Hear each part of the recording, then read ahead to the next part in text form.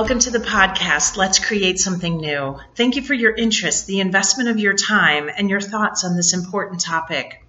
Where did the topic come from? Act W, which stands for Advancing the Careers of Technical Women, invited me to be a keynote speaker at their conference in Chicago in October of 2016. I initially reneged, thinking, I am not a scientist or an engineer. I'm not right. I learned about the imposter syndrome, and I wondered if I struggled from it. Perhaps so. Why did I feel that I had to be perfect to contribute?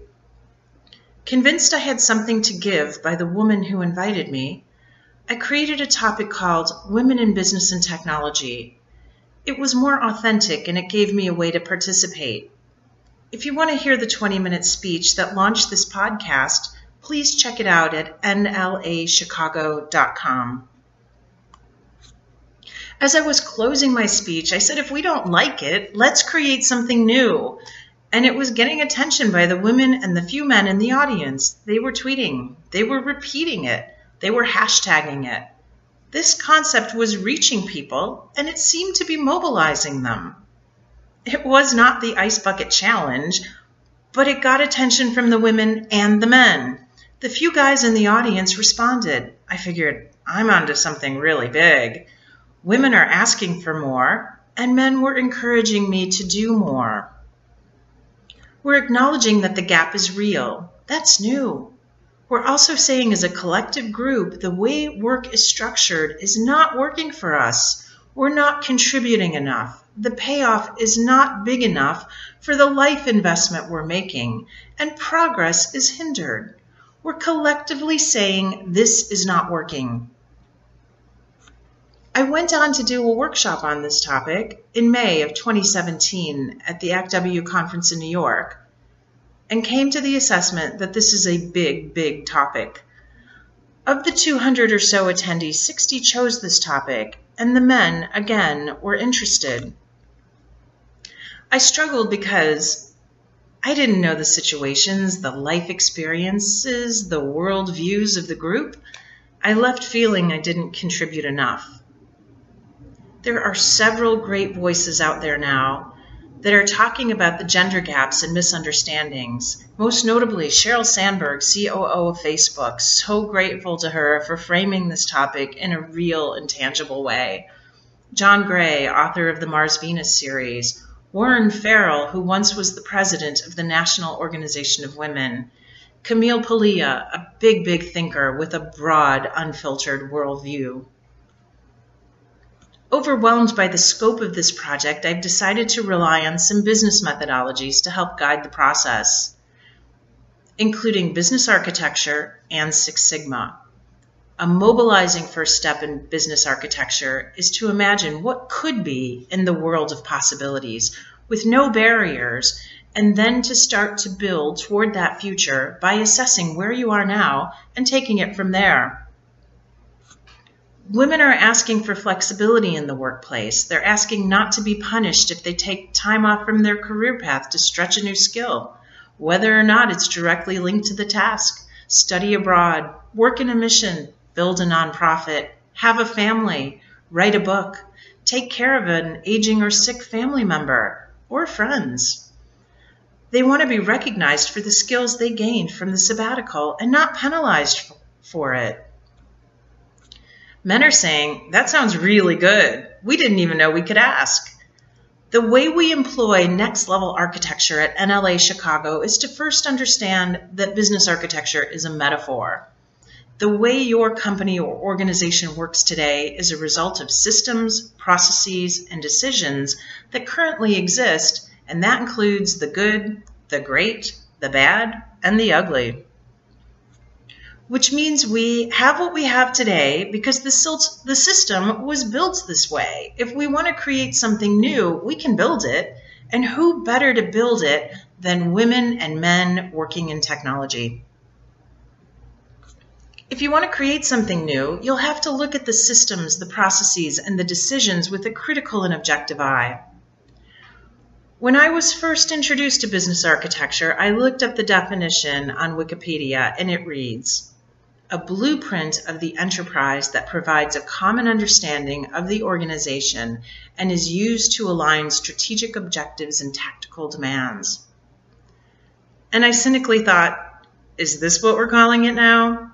I'm deeply trained in systems and processes as they're aligned to execute strategy.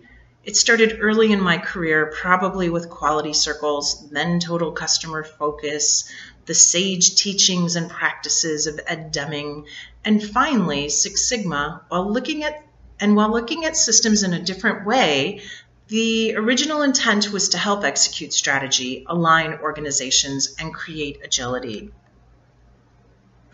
One of the things I love about business architecture is that it's tool agnostic, meaning that the proper tools that are needed will be used at the time. This just makes a ton of business sense. I use business architecture as a metaphor. I find that this helps people to grasp the concept.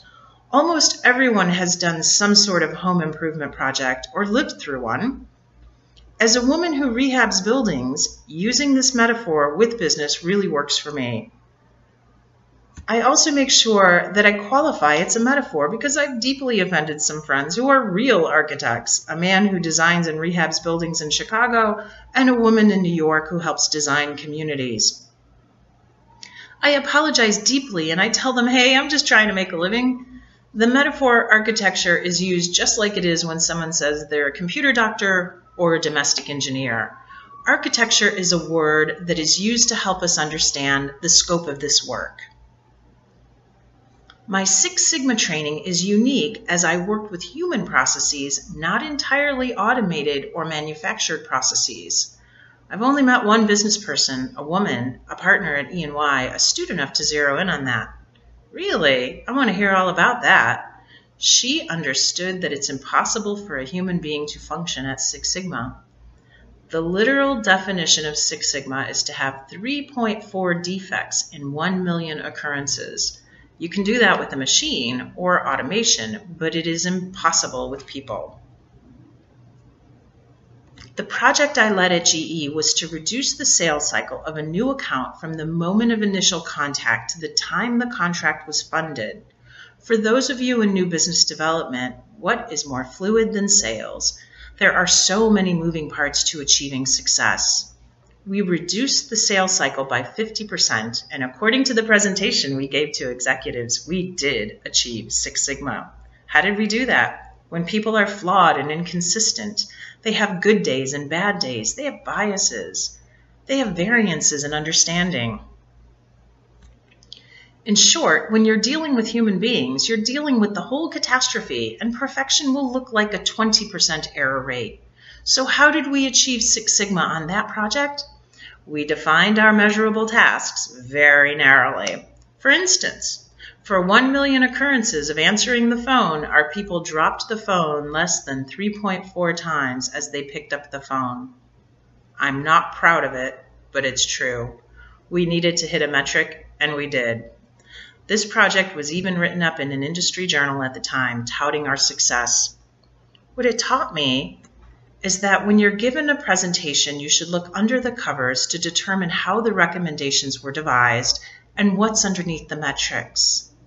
Regardless of whether we achieve Six Sigma or a 20% error rate, which is highly likely, a lot of good came from that project. We moved the needle and we created real value.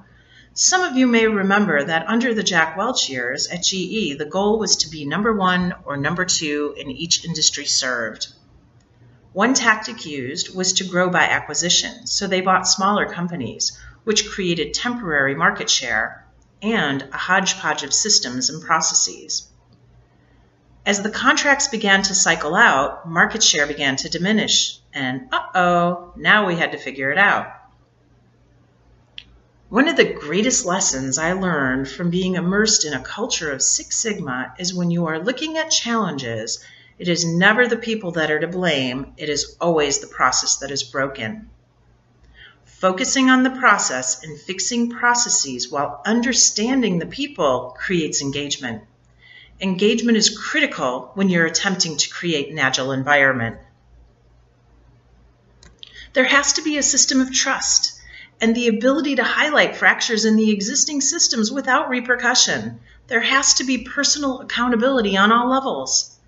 Learning this and working with this was an important development on my journey of developing soft skills, skills that create great value but are hard to measure, the skills that have served me so well. So I'll use these two methodologies to create the foundation for this podcast, Let's Create Something New. We'll start by looking at what our current state is, the realities today and the way that men and women work today, and then we'll look at broken processes and see how we can fix them. There's no doubt that in many organizations we will move the needle closer to a more desired future state where women can flourish, men are not demonized, we don't create a gender war, and men and women can understand how they can be successful in a new system. The new system will be less hierarchical, which does not seem to be working. The new system will be more transparent, more accountable, and more flexible. Women are asking for flexibility in the workplace and less linear career paths. And what I'm hearing from men is we didn't even know we could ask. Hey, we want that too. And because of it, great new systems are being built, and more people are flourishing, and we're having more fun, and we're building better lives, creating stronger communities, and creating change. Follow this podcast to learn and be part of creating the story. If you're angry and you're looking for a place to vent, there's a lot to be angry about, for sure. If that's what you need to be, you should express it. I encourage you to do so. Anger is a mobilizing force, and emotions are necessary and important. When you've processed it all, and if you become ready to say, hey, I'm ready to be part of building something, come back. We'll be here. There can be parallel paths. What you've learned from looking at the injustice, I'm sure, will be of great value. Me personally, as I started to work with ACTW and ChickTech, the educational foundation that provides STEM programs for girls, I cyberstalked some of the men that started out with me. Now they are SVPs, EVPs, presidents, and board members. Not all of them, but a good handful of them. I was not getting that career path in corporate America 20 years ago. So I created my own. The result is, I have learned so much about business. I have had no boundaries on what I could learn or where I could work or what I could do. It opened me up to learning business disciplines I would have probably never had access to in a hierarchy.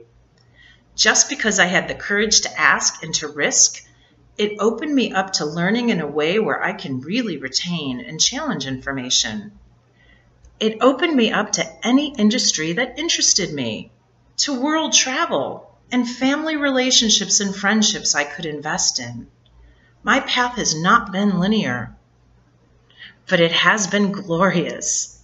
If you want to explore how, in organizations, we can do more with what we have now to create something new where women are successful and men have a chance to achieve success too, think of this podcast as a yellow sticky note on a big whiteboard, the first step in exploring the possibilities.